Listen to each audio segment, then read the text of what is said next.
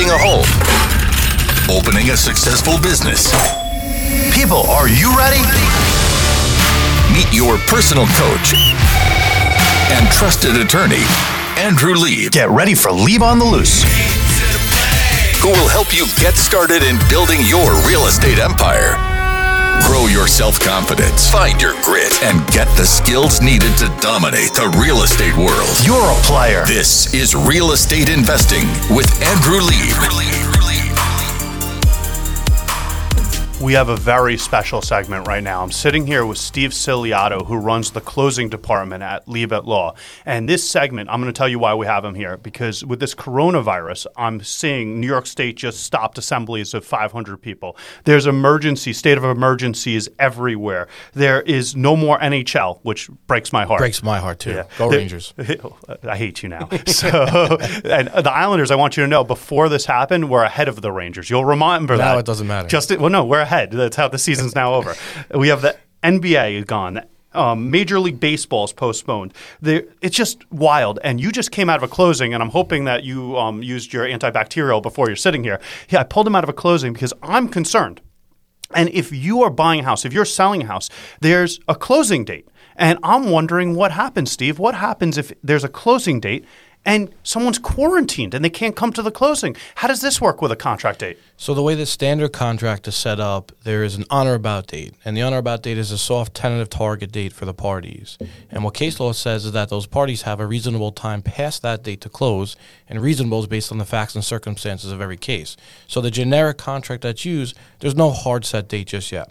I just want everyone to be hearing, Steve. So, because I can't tell you how many people, forgetting this coronavirus thing, think the date in their contracts is the date they're closing. How often does that happen? Never. Never. No. So when you see a date in the contract, do not expect that you're closing on that date. Do not take off from work that day. It's not happening. It would be a miracle. So how close to the date in the contract, if I'm a buyer or I'm a seller, will I know the actual date?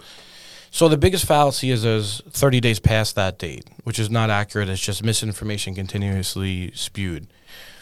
You as the buyer, well, you want to know when you are going to close, of course. So what you need to wait for is bank clearance.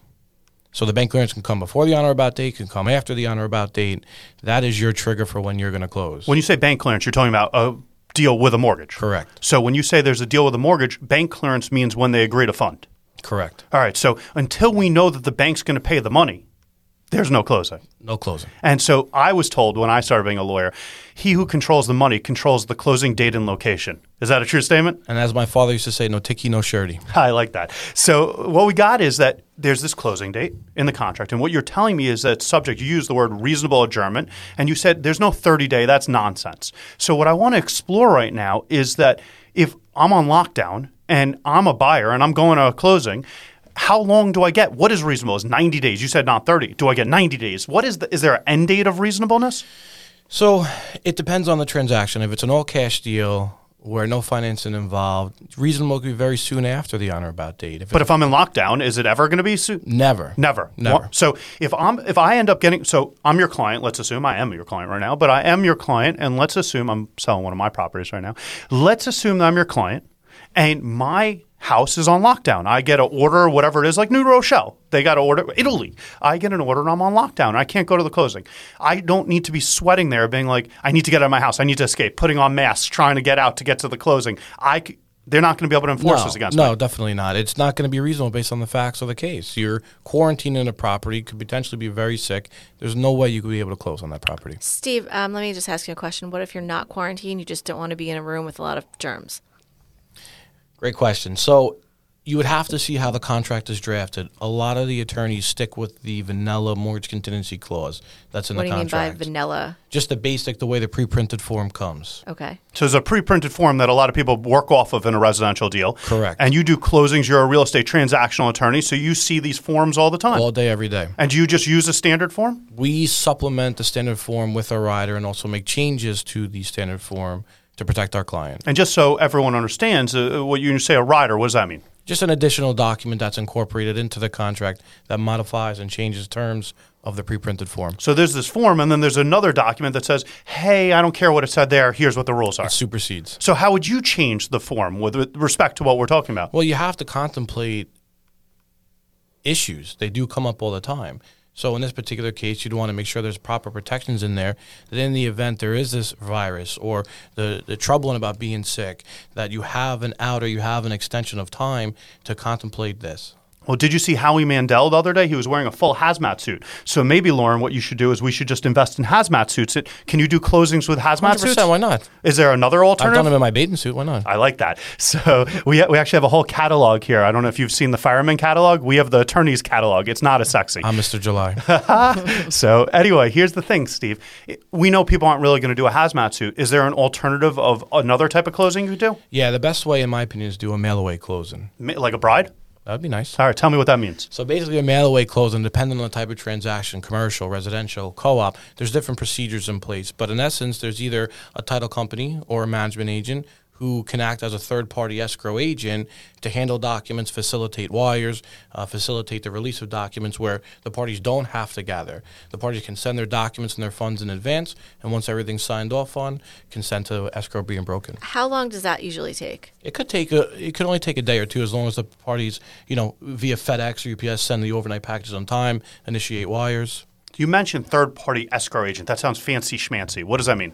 Basically, just somewhat of a neutral third party who's entrusted to hold documents or money under an agreement that governs the rights and responsibilities of all the parties. So you wouldn't want one of the parties in the transaction to be holding the documents, because then they would have leverage against the other parties when they're fighting back. So if you're going to do, as you called it, a mail-away closing, I keep thinking this bride thing again, although you might not want to mail away right now. So and you can't travel to the EU, Lauren, so we can't get the brides from there. But when you're doing it this way and you're going to do it with a third party, the first step is to designate who's holding the stuff. Exactly. You always want it to be a disinterested party. Okay, and you mentioned that this is from residential co-ops, and you use the word commercial because even before there was coronavirus, that was a big thing in commercial. Oh, yeah. Commercial is kind of the standard, especially when you're dealing with out-of-state properties, and it's very different outside of New York as well. But typically, funds and documents will be placed with the title company who will help facilitate the closing of the transaction, and the parties actually never get to a table and meet.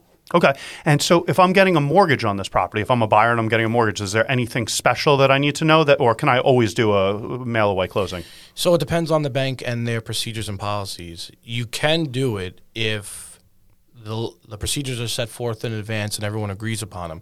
I don't know if the banks are set up for that just yet, because the norm is a sit-down closing, but with the proper procedures in place, yes, we can take care of it. So what you're saying, though, is when you say the bank, you're saying whoever the buyer is getting the mortgage from is going to be in control of this. Correct. And so if I am a buyer, or Lauren, you're a buyer, or Steve, even you're a buyer, what you want to do immediately after you're thinking about buying a property is have your attorney hook up with the bank to figure out for this closing. Yeah, you'll want to coordinate well in advance and leave enough time, especially now since this are some new procedures that are going to be put in place for these closings. You want to leave sufficient time not to delay the closing. Well, if I know I'm buying this year, given everything that's going on with Corona, I think I might want to just search out for mortgage companies that allow you to to close by mail. Oh, yeah. So what happens when your attorney closes, though? Because we did a segment last week, and this is really a thing. What happens when office buildings are closing because they have a corona issue? And what happens when your attorney's not available? Like, what happens if you're quarantined, Steve? Should I be freaking out if I'm your client and you get quarantined? Not at all. The good thing about us is we do everything remotely. So as long as we have an internet connection, we're good to go. Our files are in the cloud. I could be on the beach in Jamaica, or I could be quarantined and still get the closing done for you. As long as the internet company stays in business. But if they close Optimum, we got problems. We're all in trouble then. And my Verizon. DVR, Verizon, that's good. I like that. So let's assume, let's loop back for a second. You said, hey, listen, we can do a remote closing. You said the attorney can be remote. You said this on or about closing date, which is standard in a residential deal in the contract, isn't subject to 30 days. It's subject to a reasonable amount of time. You said to me that reasonable is based on the facts and circumstances, and if you're quarantined, that's going to be a good, reasonable excuse. Very good reason. And Lauren suggested that maybe even if you're not quarantined, you want to self-quarantine. That's the thing people are doing right now. And I recommend the hazmat suit, and you should have saw their faces. It was like I was a crazy person. Howie Mandel and I agree. I'm all for it. I'm getting that. Count me in. But you guys suggested this remote closing, which I think is a really good idea, and we discussed that we want to speak to the bank in advance and make sure we're doing it the right way. Now what I want to understand, though, is let's assume that before the closing even comes, let's assume I'm getting a mortgage, and let's assume that I'm getting laid off, because I don't know if you saw the Huffington Post, but there's articles right now about mass layoffs. This is not just a health crisis. This is an economic crisis. What happens if I get laid off and I don't have money now to close? All depends upon your attorney and their capabilities.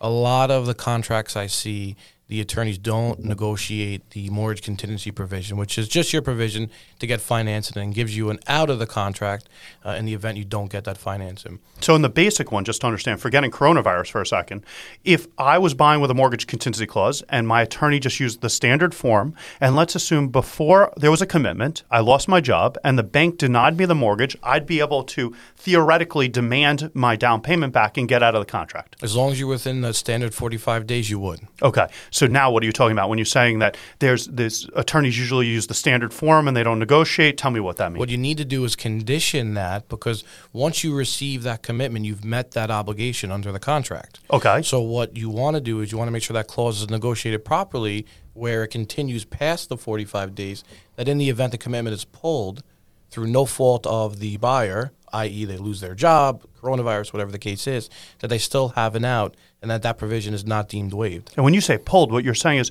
what you get is a condition commitment originally subject to continuing conditions. And what you're saying is that one of those conditions later on in between getting the commitment and the closing, it could be pulling the mortgage. Am I getting Correct. it right? All right. So what you're saying is that you need a representation as a buyer that says, hey, it's not just that I get the commitment, it's that I get the final funding and nothing happens in that gap period. Make it all the way to the end. And so what you're basically saying to me is that you need an attorney like Steven Ciliato at Libat Law when you are doing a closing, particularly when there's coronavirus. I think that's the way to go. Sounds good. Have you ever dreamed of owning a rental property, flipping a home, opening a successful business? This is Real Estate Investing with Andrew Lieb.